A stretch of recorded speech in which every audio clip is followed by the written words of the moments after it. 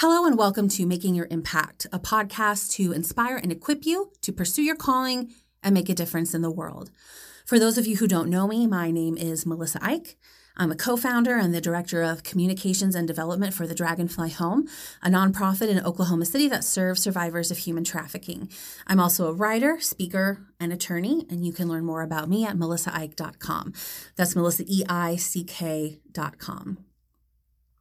Today, I wanted to take a moment to just talk about why it is so important to me to say specifically that Black Lives Matter. If that statement made you bristle even just the tiniest bit, and if you, like me, are a white person, I just ask you to just stick with me for a few minutes. Give me the chance to share the perspective of another friend of mine who used to feel that way too. Something for you to consider. I'll return to the usual Making Your Impact format next week, but this topic is super important to me and definitely important enough that it warrants a couple of episodes that just break the usual format. As I'm sure you know, in the past couple of weeks, we've seen a nationwide and even a global wave in the movement against racism. This has been in response to current events, namely the recent police brutality deaths of George Floyd, Ahmaud Arbery, and Breonna Taylor, and just since last week's episode, Rayshard Brooks. And it's also against the centuries of racism against Black, Indigenous people of color. You know, we always say at Dragonfly that everyone has a role to play in ending human trafficking. There's always something that someone can do. Donate, raise awareness, host a fundraiser, volunteer, attend an event, invite a friend to our gala. You know, from big to small, everything that someone does plays a role and everyone can do something. And I really feel the same kind of call to participating in this current discussion about standing up for racial equity and using this platform, this podcast platform that I've built over the last year and few months to equip listeners, particularly my fellow white people, in how we can grow as anti-racists. And I feel a call to use my voice as a white woman to help keep the conversation going beyond this current moment in whatever way I can, and keep it going long term on the podcast by discussing resources and amplifying the voices of Black, Indigenous people of color.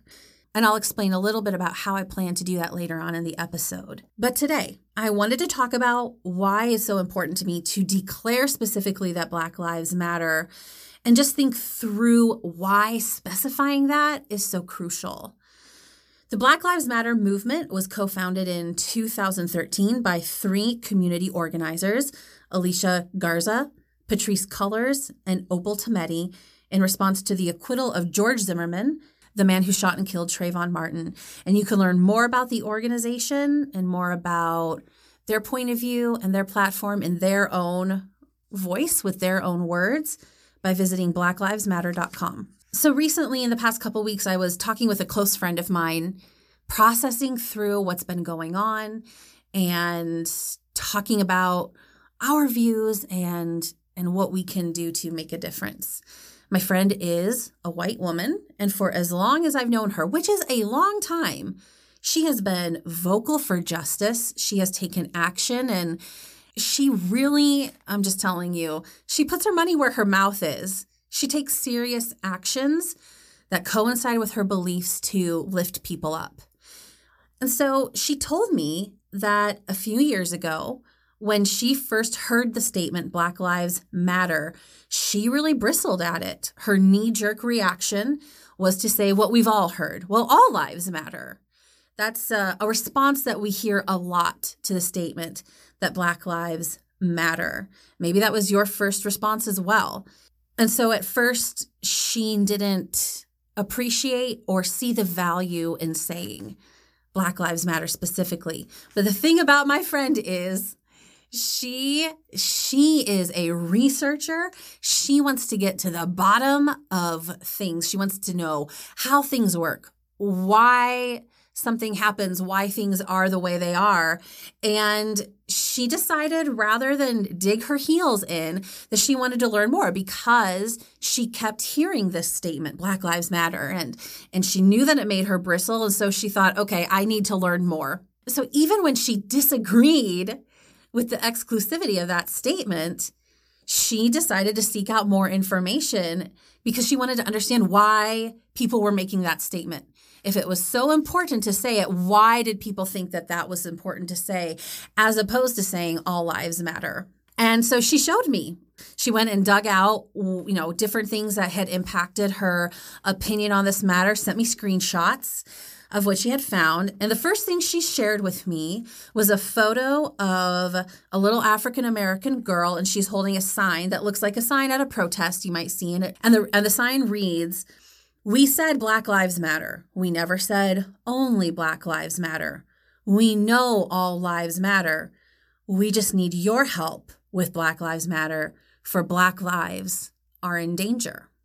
In that moment, she realized that the specificity of saying Black Lives Matter is important because Black lives are particularly at risk, and they have been in this country for centuries.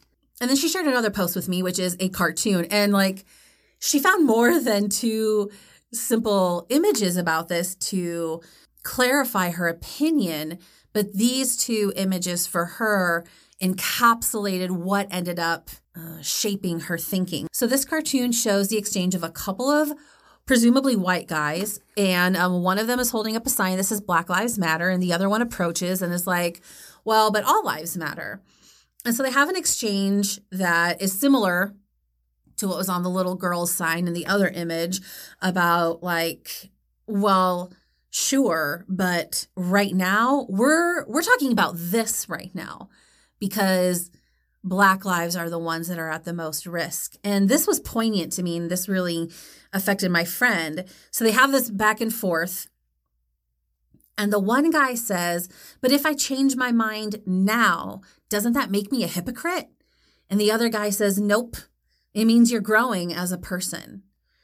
And that little cartoon is a representation of what my friend experienced. She inquired as to why people were saying Black Lives Matter. And then, and I think this is the most important part, when she realized that she was satisfied and realized, yeah, I do agree with this stance. It is important to specifically say that Black lives matter. She thought to herself, what does it say about me if I change my mind? And she realized, well, it means that I changed my mind. That is an okay thing to do. We're not static individuals in this world. At least I would sure hope not. We might be raised a certain way. We have different experiences in life that shape our views. And I would certainly hope that we are allowed to change our minds throughout the course of our lives about what we believe. And you're seeing this a lot on social media, talking about normalizing this. And it's not just in the context of Black Lives Matter. I've seen it recently, how important it is to adjust our actions based on receiving new information. We are not required to dig our heels in on what we say at first when new information comes along that could shape our view. And that is okay. And it doesn't make us hypocrites to just have a change of heart about something. And that, she said, that was the most important thing for her to realize. So let's talk about the reasoning behind saying Black Lives Matter. I've heard a few different analogies, and I love analogies and illustrations. And it was very hard for me to choose which ones to use because I think that they are all strong, and I think that we can all relate to different analogies based on our experience in life. You might have seen illustrations of a house being on fire and someone's trying to put that fire out, and someone comes along and they're like, but what about my house? And you look over and their house isn't on fire. And this person's like, Yeah, but well, I'm going to go ahead and spray this house with water because it's on fire and it needs our focus right now. The other person is like, but all houses matter. And the person with the hose is like, yeah, but this house is at risk right now. And I need to do something about this house right now and take action for this house that's on fire because that's at a greater risk than this house over here that isn't at as much risk right now. I like that one. But another one that I like is, for example, if someone says that girls shouldn't be allowed to go to school, which is true for a lot of girls in this world, we might say something like girls' education matters. It doesn't mean that we believe boys' education doesn't matter, but in that moment, we're contradicting someone who's saying girls' education doesn't matter.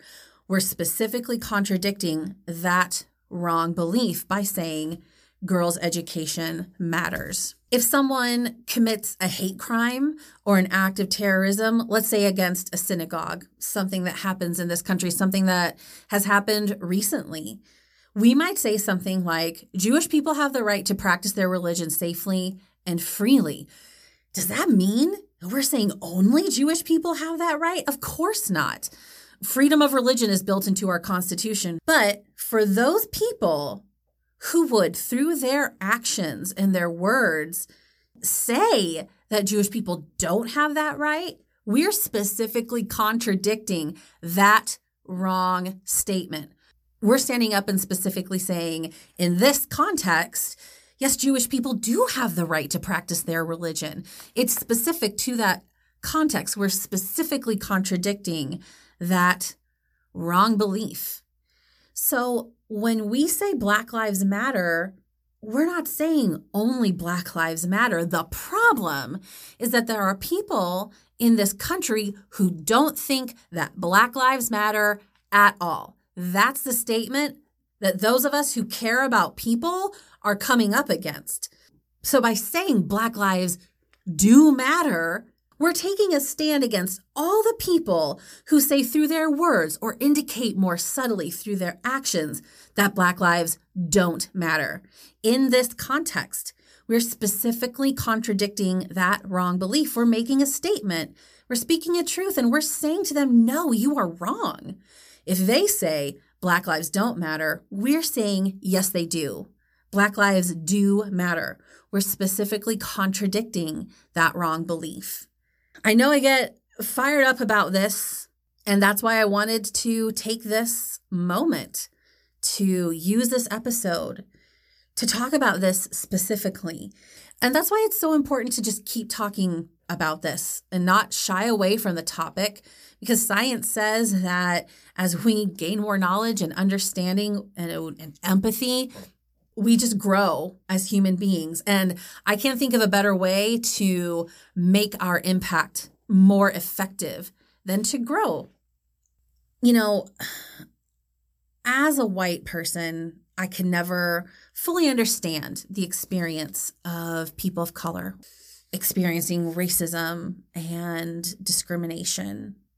But that's, to me, is not an excuse to just shake my head sadly and acknowledge that what happens is wrong and then just move on. And not knowing exactly how to respond or the right way to respond isn't an excuse to just stay silent. And I have to say, too, this is personal for me. As a person of faith, I believe Jesus when he said, the greatest commandment is to love the Lord your God with all your heart, your soul, and your mind. And the second is like it. Love your neighbor as yourself. And Jesus is super specific in saying, who isn't your neighbor? Everyone is your neighbor. Love your neighbor as you would love yourself. People tried to test him on that. And he's like, nope, not having it. And I would just say, regardless on anybody's stance on faith or religion, I believe anything we can do to equip ourselves to love our neighbors as ourselves is going to help us in making our impact. And there's a lot more that we can unpack on this topic. This doesn't even scratch the surface. we could talk about white privilege and white fragility. We can talk about systemic racism, which is, macro racism that's built into institutions, all the way down to microaggressions that happen on an everyday basis. So on Making Your Impact, we're not just going to be done talking about this topic. We're going to continue the discussion of anti-racism in the long term and incorporate it into the broader framework of this show. First of all, we're going to continue hearing from all sorts of voices of people from diverse backgrounds, making their impact in their own incredible ways, hearing their words to inspire and equip us in making our impact, an unexpected blessing that always astonishes me every time I stop and think about it, is that in doing this work of anti-human trafficking advocacy, I've had the opportunity to meet so many cool people who are doing amazing things to make a difference in the world. And then doing this podcast just gives me the opportunity to talk to them about those things specifically. And it is incredible. I have got all kinds of people who are going to be guests on the show. Takes a while to get it done, but I'm so excited about all the people who I can talk to and are just super inspirational. I'm also going to introduce a new regular feature to continually shine a light on the topic of anti-racism, and I'm calling it Impacting Racism. That's what we want to do, right, on a show about making your impact.